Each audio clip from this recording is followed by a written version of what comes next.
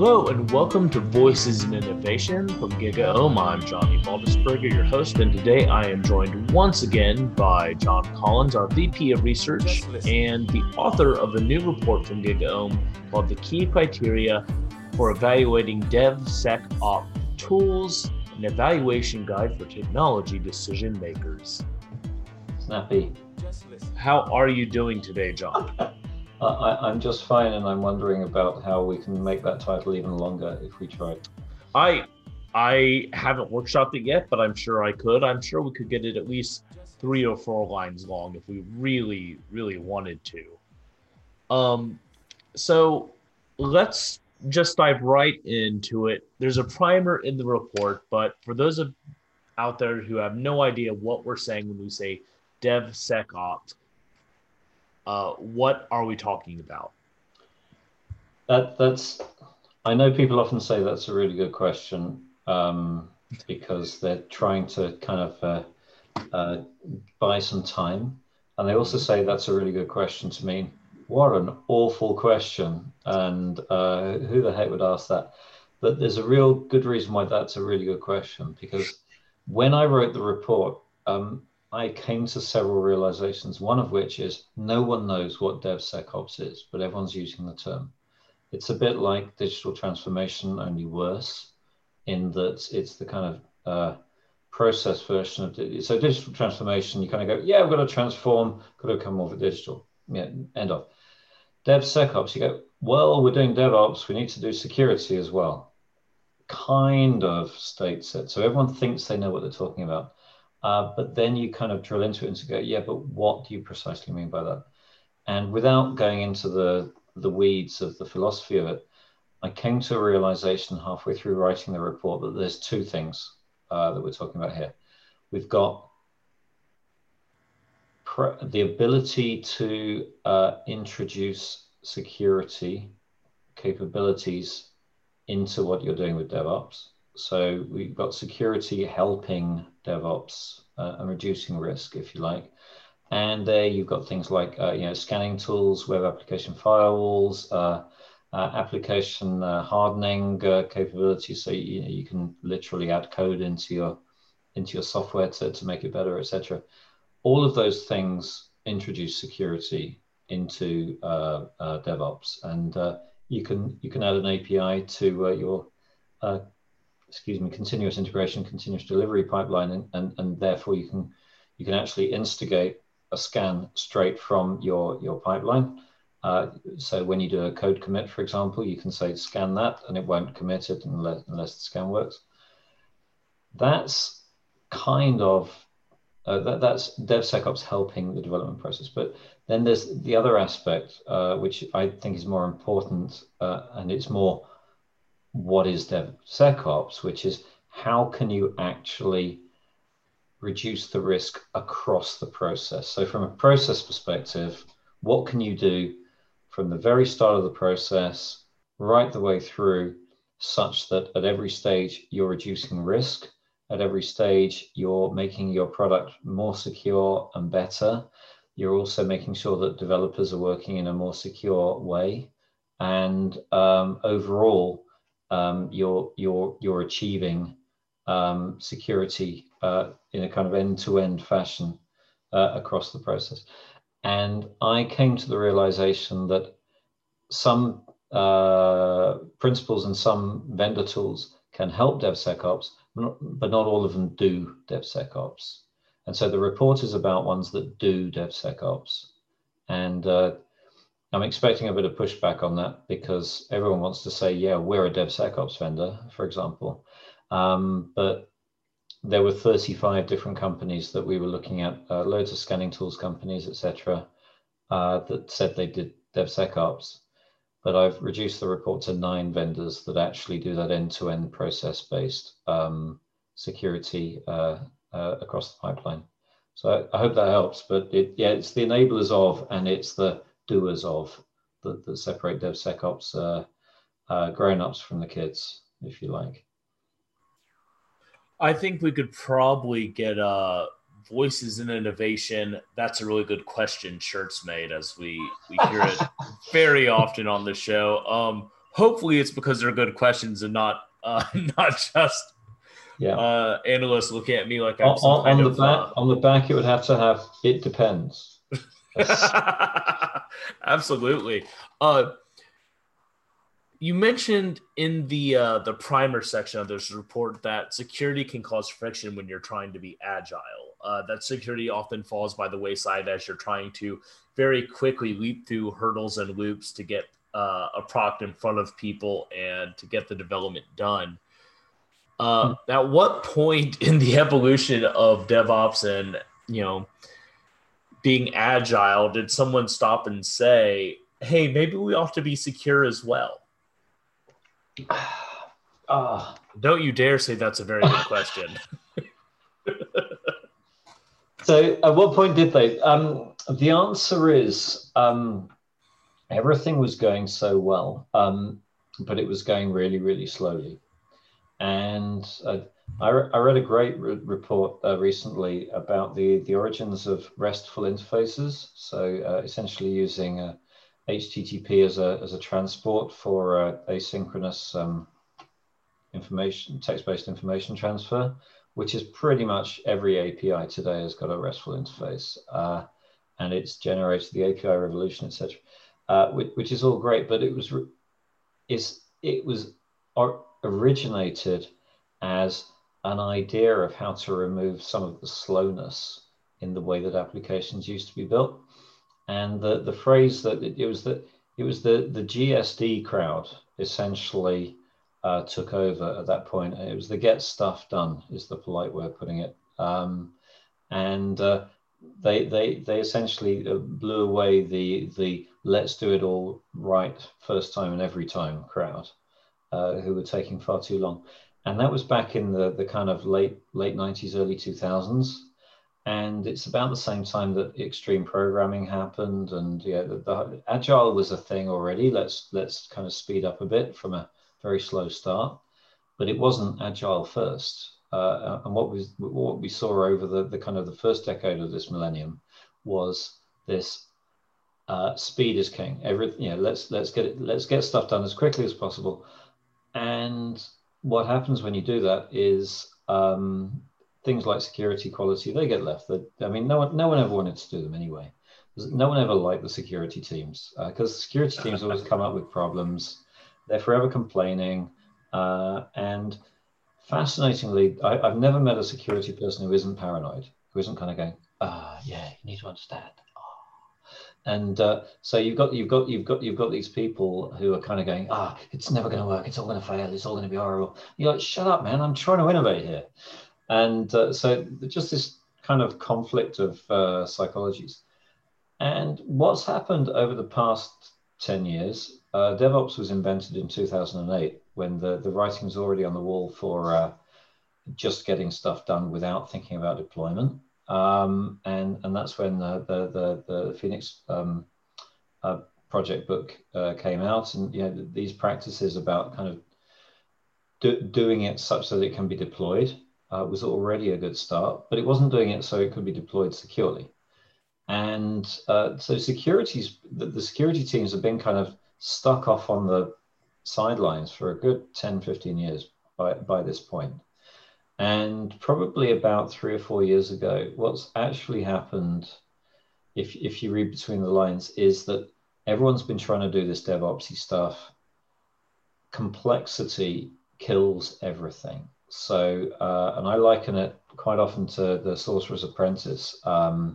So, you got Mickey Mouse creating brooms, and then the brooms start creating brooms, and then you've got brooms everywhere, and what are you going to do with all these brooms? And so the Mickey Mouse is like the genius innovator. He's got his magic wand and he's creating all these things, but he doesn't know how to control what he's creating. So no one's wanting to go back to just keep Mickey Mouse in a box and only let him do things between 3 o'clock and 4 o'clock p.m. on a Thursday and create, utter bureaucracy. But at the same time, you've got to manage the brooms. And you've got to secure the brooms. And so what we're seeing over the past 3-4 years is it's not, hey, yeah, okay, it's a fair cop. We need to do security. We need to do manageability. It's the same thing with the value stream management stuff. Yeah, we need to do financial planning. What actually happened was that the development teams are going, we can't cope anymore. We're building stuff, it's breaking.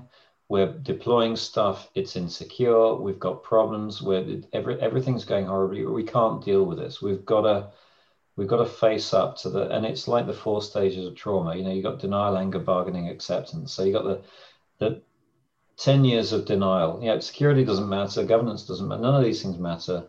And then it's anger, like, we got to look at all these issues. We can't deal with that. And now we're in the bargaining phase. And DevSecOps is all about bargaining. It's how do we put, okay, we've got to put security somewhere. So let's put it right in the middle between Dev and Ops. What's that even? I don't know. Let's talk about this. And we'll move to acceptance, which is where, yeah, okay, you're a developer, you like creating cool stuff, but you've got to do it securely from the get-go. And I'm really excited. I haven't written about this too much in the report, but I'm really excited about policy-based processes. So there's the Open Policy Alliance language, can't remember, OPA. And that's all about creating policies in a form, a readable form. Like, for example, who can access the system? Or can the application be accessed via telnet? Or should containers be encrypted? Should the communication between containers be encrypted? Or how do the GDPR rules apply, etc. What if you're policy oriented? You can define all of that up front, and then so you can get your security teams, you can get your developer management teams, you can get your architects together and say, okay, what makes sense? What are the guardrails? What are the enforceable criteria for whatever we're trying to build? And then you put those criteria in place, and then you just have to keep to them. You don't have to kind of find out later that you did it wrong. And the tooling then can just essentially just be the checks and balances as you go along. So if you do create a telnet into your application, it says, you can't do that. We agreed it back last week. End of. So we're not there yet. We're starting to see that, but we're definitely at the bargaining stage of the process.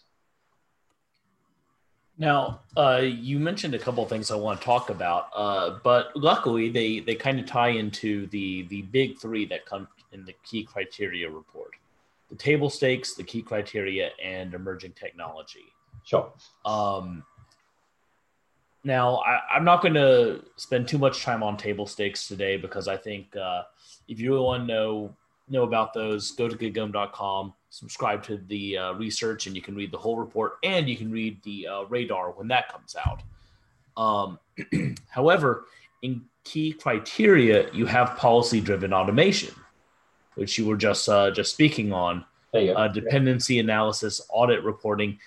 And this next one, which I'm not really sure about it, so maybe you can talk a little bit on it. What is secrets management? Because I feel like I need that in my life. I'm glad you asked me that question, which is very good, but I didn't say it's a very good question. Secrets management. So essentially, if you have got an API, the API, let's say you're building an interface to Strava, which is the running application and cycling and so on and so forth. And so Strava's got a quite comprehensive set of things you can do through its API. You can look up someone, you can find out what activities they've been doing recently, etc., etc. But in order to access it, you need a username, you need a password, and you need a token. And the token, all 3 of those, you need to keep secret, because username and password, obviously, you're giving someone a login, and the token, you're giving someone API access via that login. So if someone else used that in order to hack, not hack into, but get access to that particular data stream, and that's just Strava. You could you get a similar combination if you're accessing your bank account, or if you're accessing a whole bunch of things. So if I, as a developer, am building an interface using an API, it's going to have bits of information that I need to keep secret. So where do I put them? It is the big question. And an even bigger question, so me as a developer, I could be using them. I could just build an interface to Strava using my own login. I don't want to share that with other people.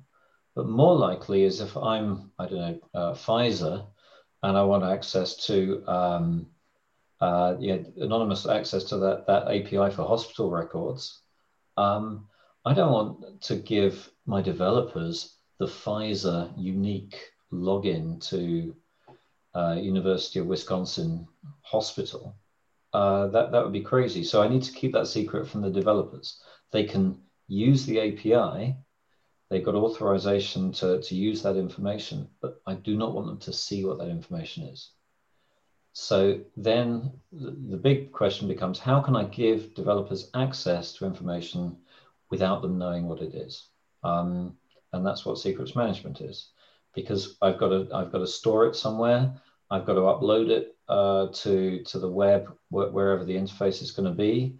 I've got to change it if I need to change it. I've got to kind of deauthorize it, authorize it, all that kind of stuff. So it's a complex, it's a tiny problem in some ways, but it's a feature that you need, but it's actually a really many-legged feature because it touches just about everything that we do with APIs. I hope that answers it. That is not exactly what I was expecting. I was hoping for more like cloak and dagger, but okay. it's fascinating to me that and it makes so much sense, but it's not something I ever thought about, that you need people to have access to information without knowing that information. It's a long-standing tenet of identity management, which is so, for example, your insurance company might need to know whether you've ever had cancer, because and it's just literally a checkbox. So you might want to be able to say, check my records and see that I've never had cancer, but that's all you want them to know. You don't want them to know that you might have had benign forms of cancer if all they care about is malignant. You don't want them to care about the fact that you had a scare and it turned out to be nothing, et cetera, et cetera, et cetera. So this idea of how you manage private information and yet reveal elements of it or reveal notions within it is a central part of identity management. But it's an interesting, the secrets management question is an interesting one because it doesn't actually, it's very much a secret is very much a piece of data that developers need in order to build applications. So it's entirely about the process. It's not about, the security team never needs to know it either. No one needs to know this information apart from the one authorized person or the one authorized team within the company that need to know about the information. So it's very, very much about the process, which is why it was a key criterion in the DevSecOps report. Much like the analysts tell me it's a great question, I always answer with, that's fascinating, to buy time as I think of my next question. You recently wrote a report on data centricity and compliance. Mm-hmm. And here in emerging technology, we have compliance support.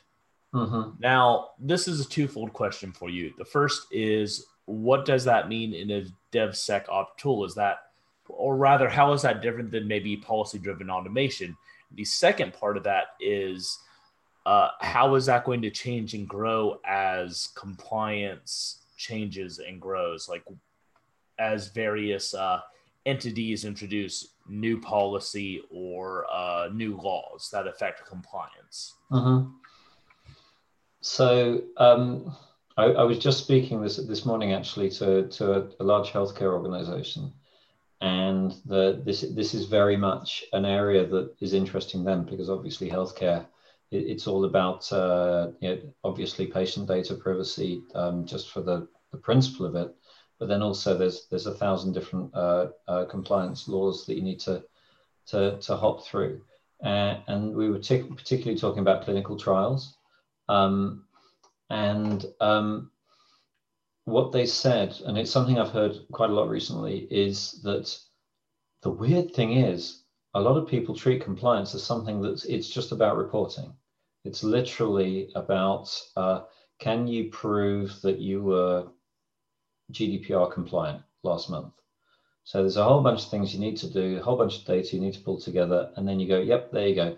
Or if you're in breach, then there's a whole bunch of things you need to do in order to, and so it's literally a database dump job every time. It's a reporting principle. Whereas the link between, so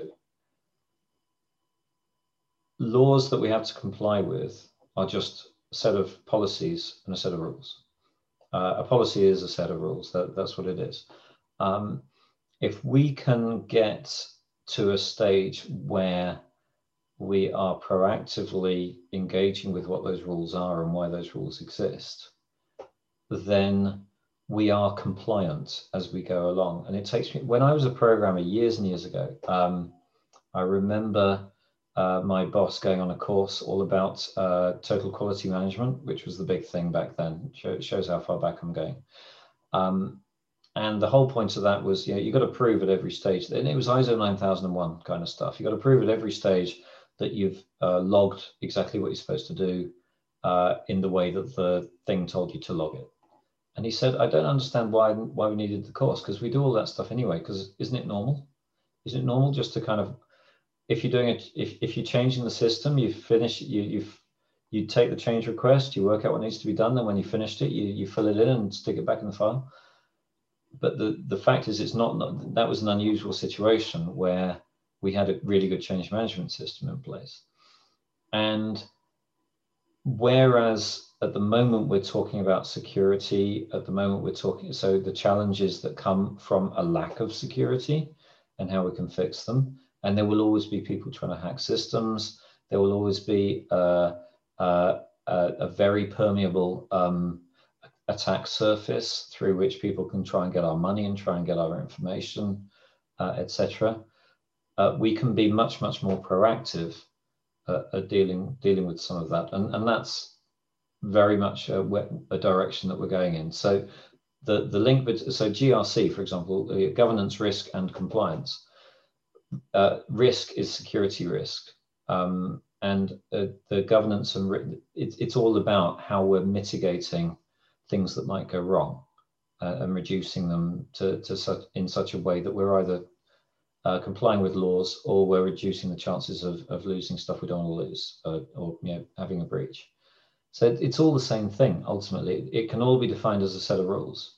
And the reason I put compliance as a future thing is, as we understand that it is all just a set of rules, sometimes conflicting, in which case we can deal with the conflict up front as well.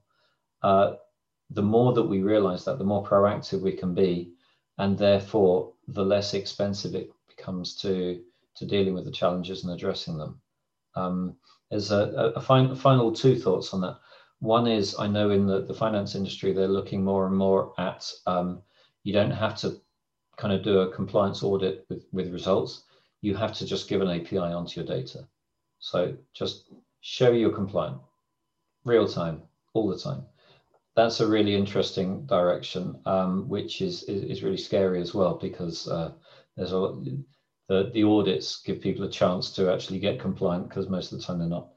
The other thing is in Austria, for example, they're actually having the compliance, the legal, the legislators working with companies to work out what compliance means. So that thing I said about a collaborative approach to policy, they're doing that at government level in Austria on a lot of the reg tech, regulatory technology side of things is addressing what's coming out of there. So this compliance-oriented world, we've always got complexity to deal with. So I'm not saying we're going to end up in this kind of nirvana green landscape of everyone just does the right thing first time in the future.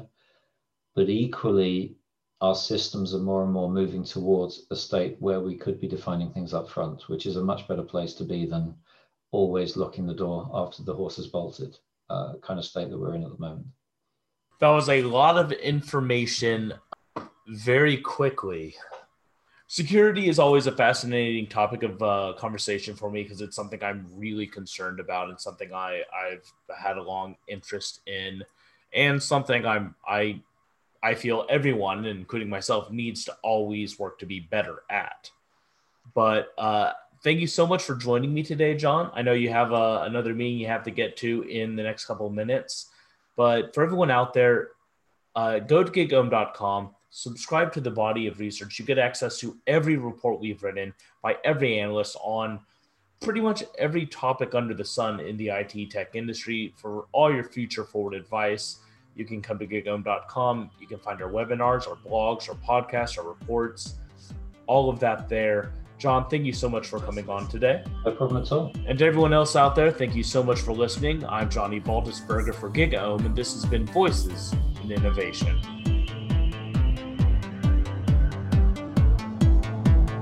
Just listen.